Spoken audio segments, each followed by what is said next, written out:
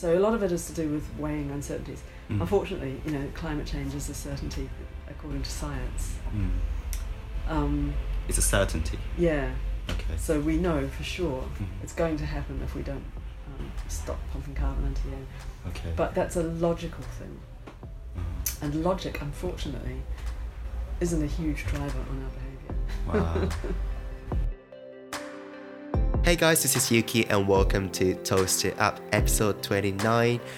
Firstly, I'm so sorry for this voice. I've got a cold and I hope that this is not too distracting. You might find it a bit different from my usual voice. But don't worry, in the interview that I'm sharing today, my voice is not like this. So today, I'm really excited to share this interview I've done with Kate Jeffery, who is a neuroscientist. She's a professor at University College London, and she's also a climate activist. Last week, I've had the opportunity to listen to her talk related to climate change and human behavior. It was really interesting because she was incorporating her professional knowledge of neuroscience and psychology in a way that anyone can understand to explain our climate inaction. After her speech, she kindly agreed with me to do an interview, which is what I'm sharing today. During the interview, not only she introduced us the science behind why we are acting the way we are, but she also shared with us her experiences of why she felt the need to take an action for this big problem, which is climate change. The breakdown of the interview is in the description of this episode. Thank you so much for tuning into my podcast. I hope you enjoy this episode.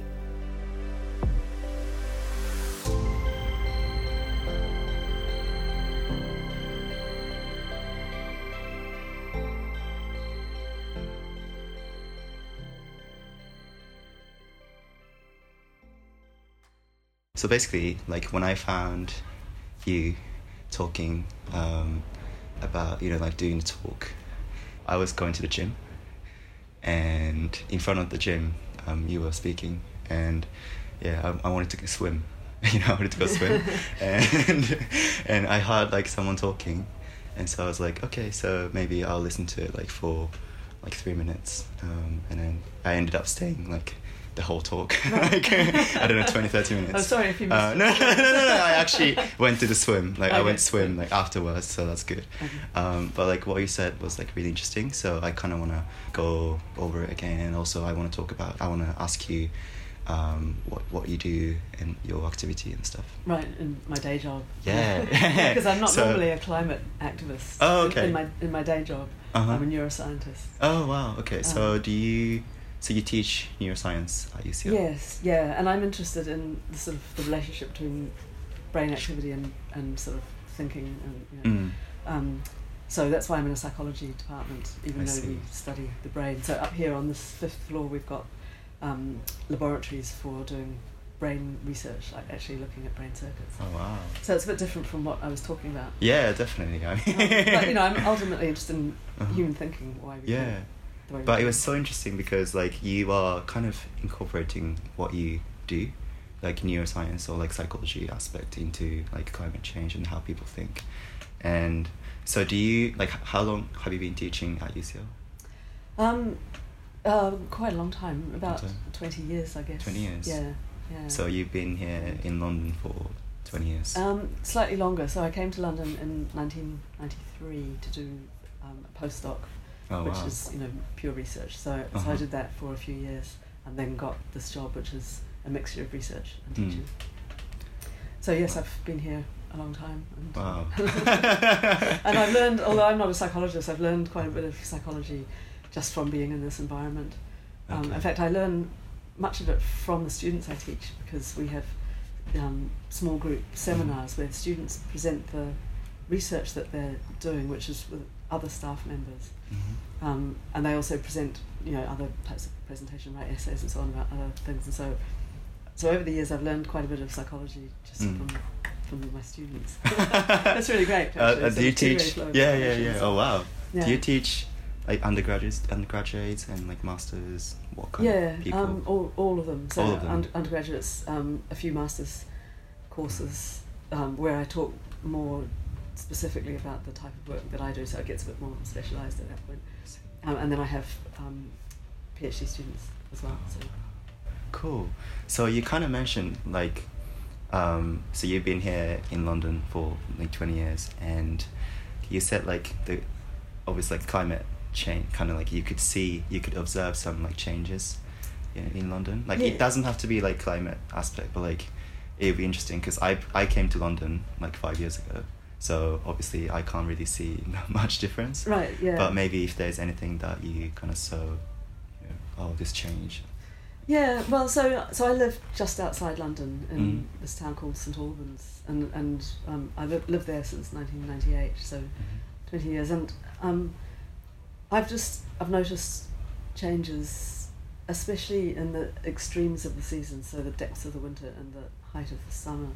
So 20 years ago, in the depths of the winter, we would have quite long periods of frost.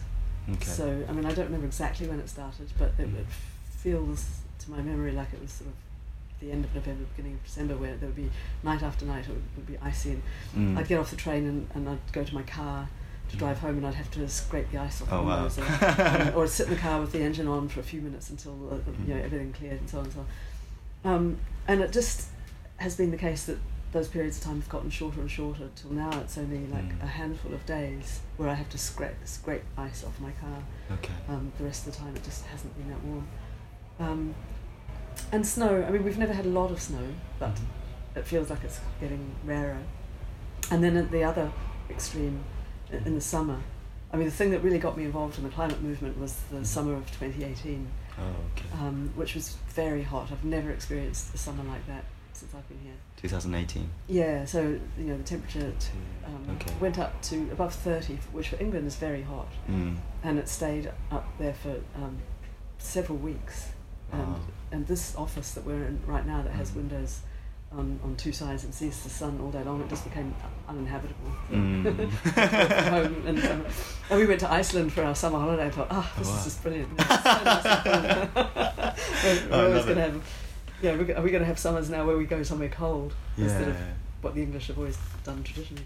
Yeah, so true. I kind of remember like 2018 as well, like because I was in UK, because that was last summer, like as in. Yeah, not the one we just had, but yeah. I remember I went to British Museum, and like most of the rooms were like relatively fine, but there was this room with the carpet. Oh god. And it's horrible, and we're not adapted to it, and it's quite humid because we're an island, so the air is always quite humid, and it's very difficult in humidity to cool yourself naturally. So you just suffer terribly, and the buildings tend not to have air conditioning because it's expensive. We don't normally need it. Normally, if anything, we need heating, and so the summer is just miserable. And I'm sure it must be expensive for the economy. I think productivity as a whole must drop a lot when it's really hot like that. And I flew, to my shame, as a climate activist, I have to fly quite a lot for work, and it was just really startling to look down over the English countryside and see it brown. Normally it's green, to see it parched and brown like that. It was really quite shocking. And that really made me think, this feels like the climate is noticeably changing, even to me, within a relatively short space of time. Well, it's short to someone of my age. 20 years. But one time 20 years felt like a lifetime. Now it feels like a very short time. So it's quite frightening that it's accelerating. I see. And nobody seems to be doing anything about it. So then I started to get really interested in why aren't we doing anything about it, and how did we get ourselves in this situation. I see. So you told me like you are in an organization, or is it what you are like taking initiative? Or like... Yeah.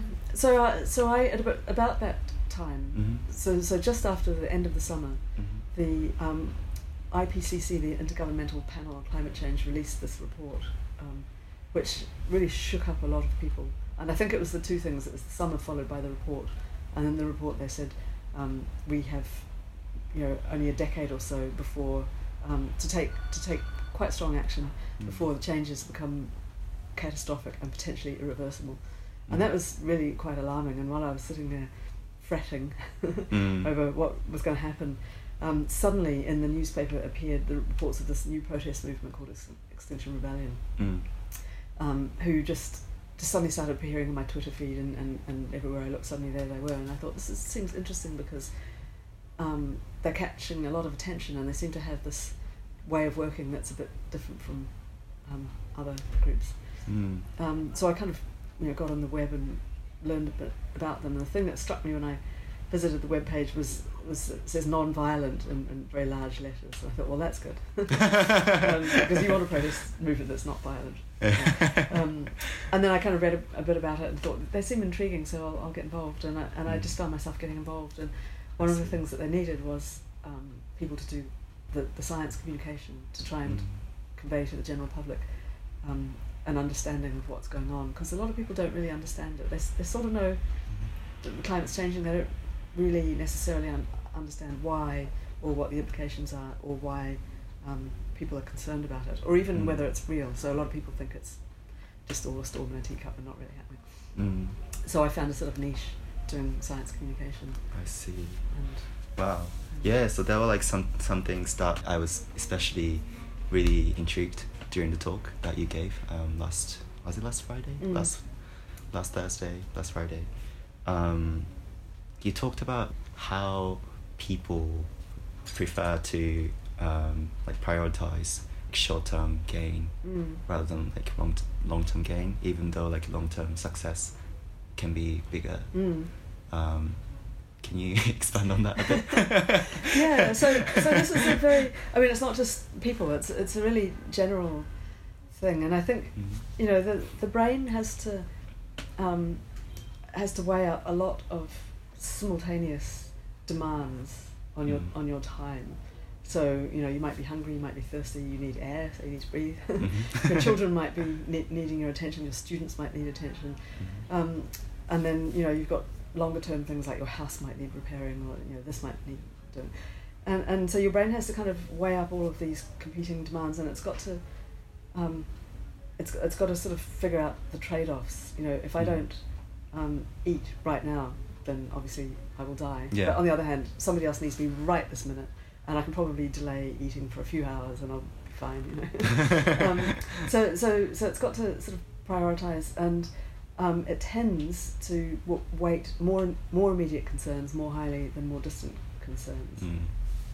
And that's true even if the more distant concern ultimately is going to bring you a bigger gain. You still nevertheless tend to downweight it. You downweight it more than you kind of quote unquote should. And there's all sorts of research that shows, for example, people would rather sort of do something that will earn them £5 now than doing something else that won't earn them anything now but will earn them £10 at some unspecified time in the future. Even though ultimately they'll get more money, they'd rather have the £5 here and now. And it looks on the face of it irrational, but economists have discovered that people are kind of irrational, and they're trying to understand why did we evolve this tendency to be irrational, and evolution is the most rational agent of all, really.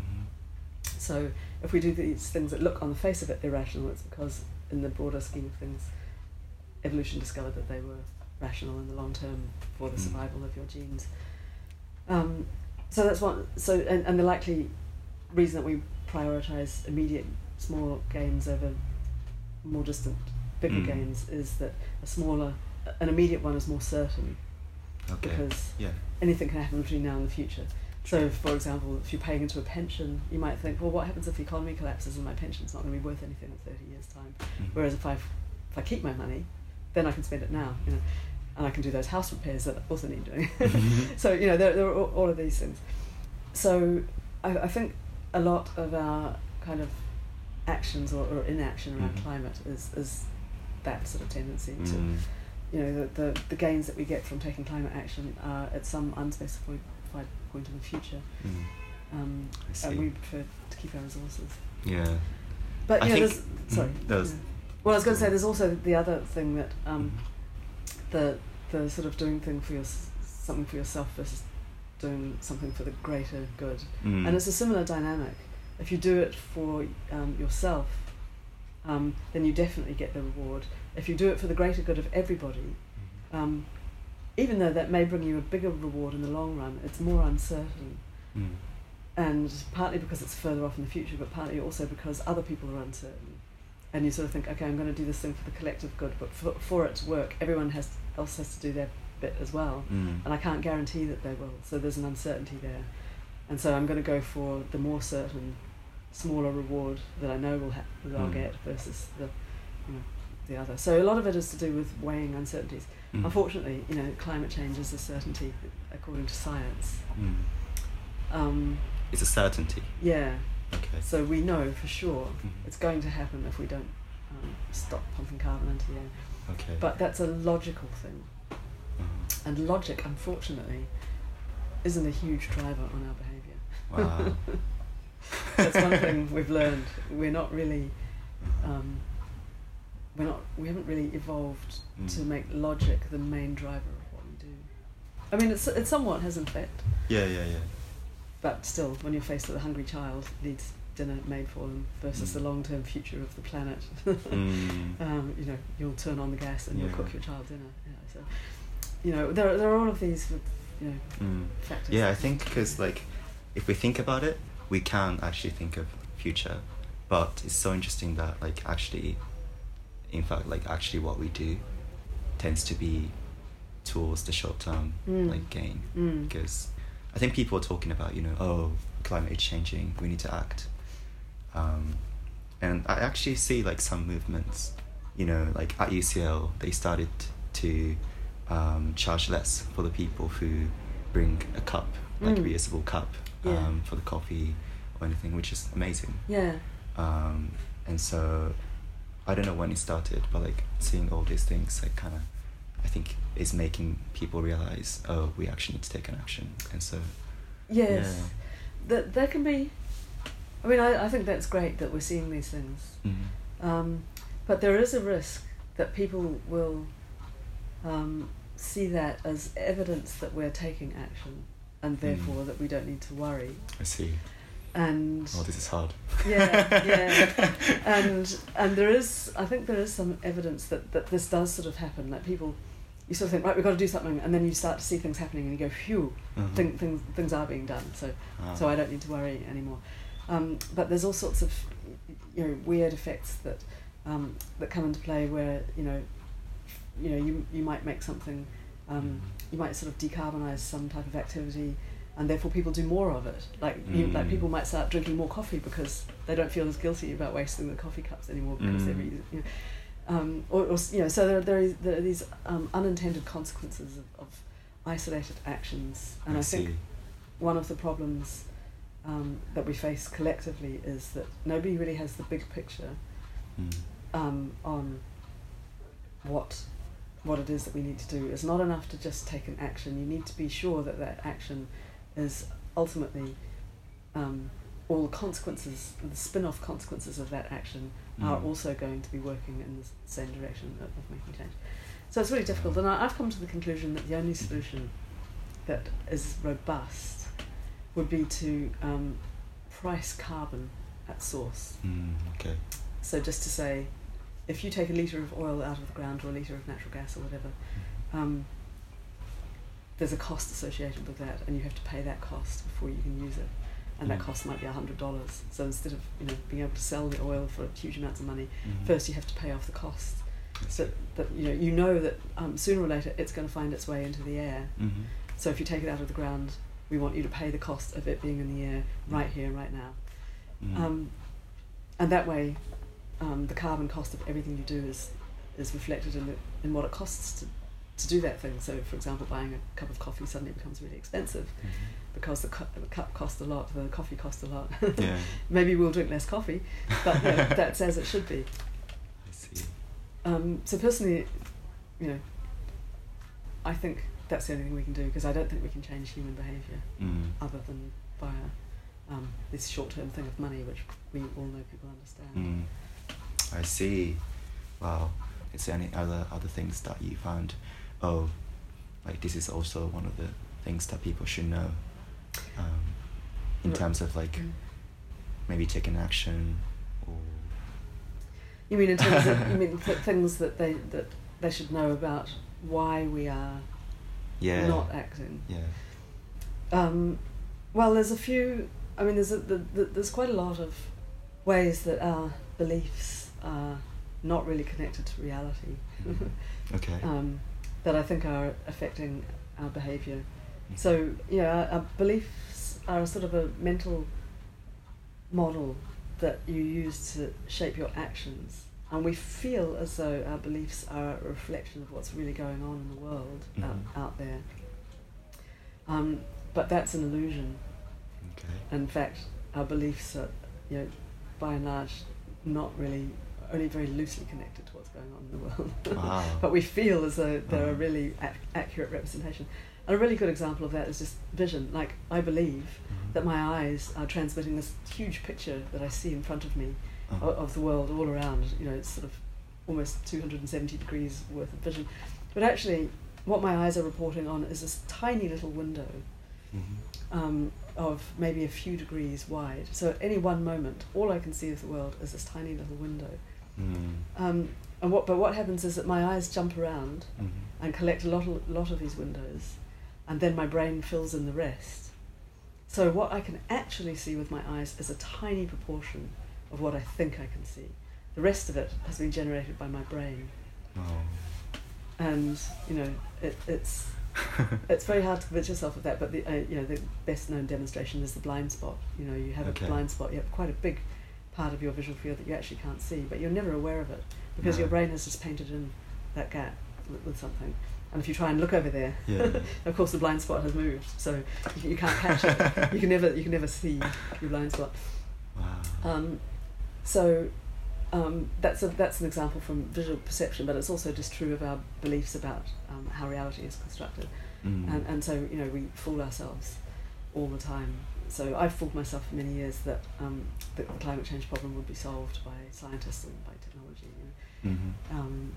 I had all of these rationalizations. I would chuck stuff in the bin and I would think, I know that this is only going into landfill, but sooner or later somebody's going to invent a way of using what's in the landfill and we'll be able to claim it all back again, so it's okay, I can keep doing this. And I realised, of course, that I was just fooling myself. Actually, I know in my heart of hearts that it goes into landfill and then eventually finds its way into the ocean and then into the stomach of a whale or something like that. I know that I'm just polluting, but because we have this roadside rubbish collection, and everybody else is doing the same thing, and it feels like society is, I'm doing what's being asked of me by society, trying to be a good citizen. And so I fooled myself that that's good enough. And it's only when I logically sit down and think it through, I realise it's not good enough. That I'm damaging the planet, and I'm just fooling myself if I think I'm not. So I don't know how you get around that, because we've got 7.5 billion people where we're all fooling ourselves that the future is secure and that we'll be okay, and our children will be okay, and our grandchildren will be okay, and we'll solve climate change and all the rest of it. But the evidence just doesn't stack up that way. I see. Yeah, I don't think people know about these scientific kind of aspect of human beings.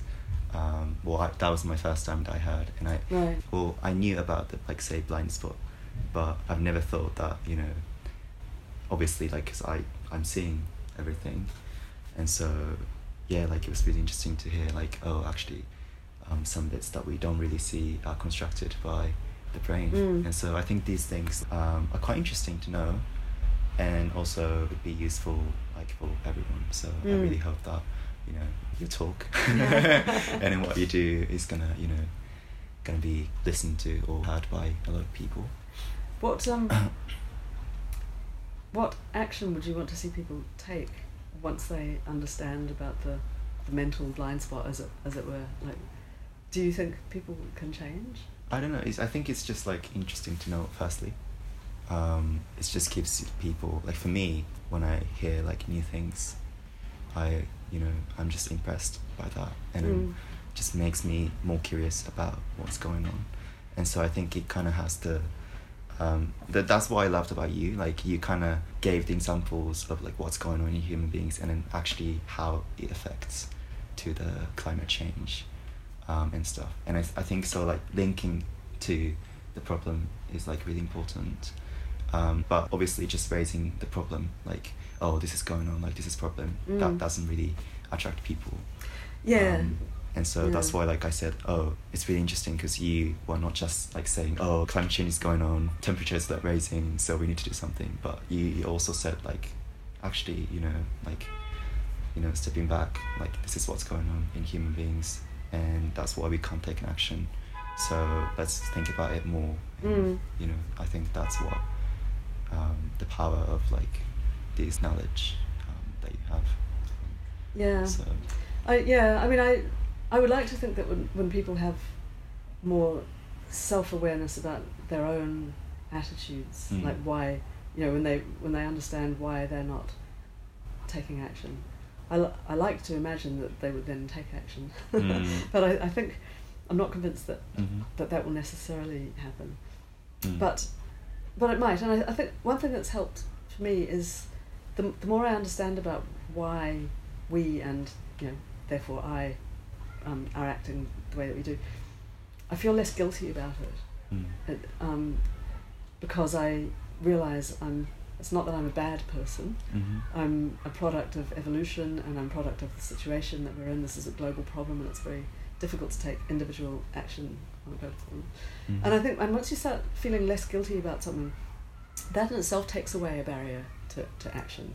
Because it's a strange sort of paradoxical thing, but if you confront people and make them feel guilty and blame them, then they just put up walls and say, go away, I don't want to talk to you, I'm not going to believe anything you say because I don't like you, you're not making me feel good, Yeah. But I think once you sort of say to people, it's okay to feel the way that you do and to do the things that you do, you're not a bad person, you're just a human being. Nevertheless, we have a problem, but how are we going to solve it together type thing. And so I think maybe once the barriers come down, people may be more willing to work together to try and solve something and not to judge each other. And that's a really big thing in Extinction Rebellion, which I was quite impressed about when I joined it, was they have this, one of their core principles, they have these 10 core principles, and one of them is not blaming and shaming. So not pointing the finger at people and saying, why are you flying on holiday, and why are you eating meat, you're a terrible human being. But saying it's fine, we all do these things, it's not you, it's the system that we're in. It's perfectly natural, but join us in trying to make things change. I see. And I found that quite a positive message, and so I'm hoping that will have an effect. Yeah. And so these things, we can find it online? So Extinction Rebellion, it's got a website, and it has all the principles and all of those things, and various.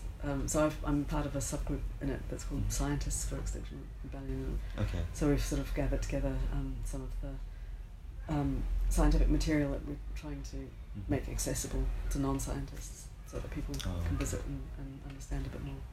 I see. So that's the website, like science. What was it called again? It's called Scientists for Extinction Rebellion. Scientists for Extinction Rebellion. So if you Google that, hopefully it will come up. And cool. So just trying to kind of get the message out there. And there's a little bit on there about the psychology of it as well. And you write an article for them?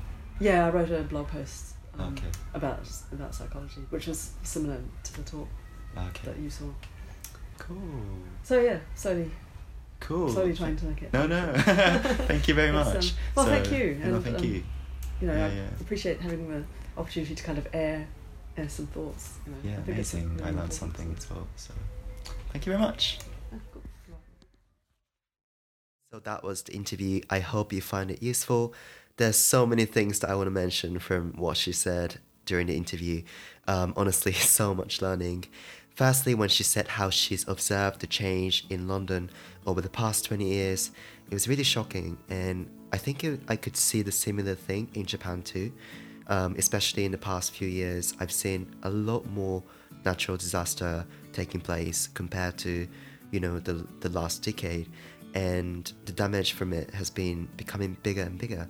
So I think we've been kind of noticing these things.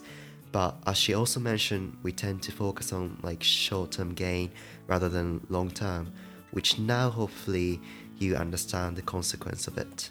So I hope that even though you might be already doing it, but I hope more and more people, including myself, will start to take an initiative to protect our environment. Kate is also writing articles for the website called Scientists for Extinction Rebellion, where you can find a lot more information on this matter. I put down the link in the description of this episode. They've got Facebook and Twitter account as well. Finally, there's also a talk that Kate has given. The title is Psychology of Climate Inaction, which is different from what I've listened to, but it's got a lot of useful knowledge as well. So if you're interested, I put down the link as well so that you can go listen to it. So that's it for today. Thank you so much for listening. Again, I hope you enjoyed our conversation. Please let me know how you found this episode, anything that you liked, anything you wanted to hear more, anything you felt from this interview. Also, if there are topics that you want me to do on this podcast, feel free to share with me as well. More episodes are coming up, so stay tuned for the next one. I hope you're having a great weekend. I hope you're not getting cold like me, and I'll see you very soon. Bye.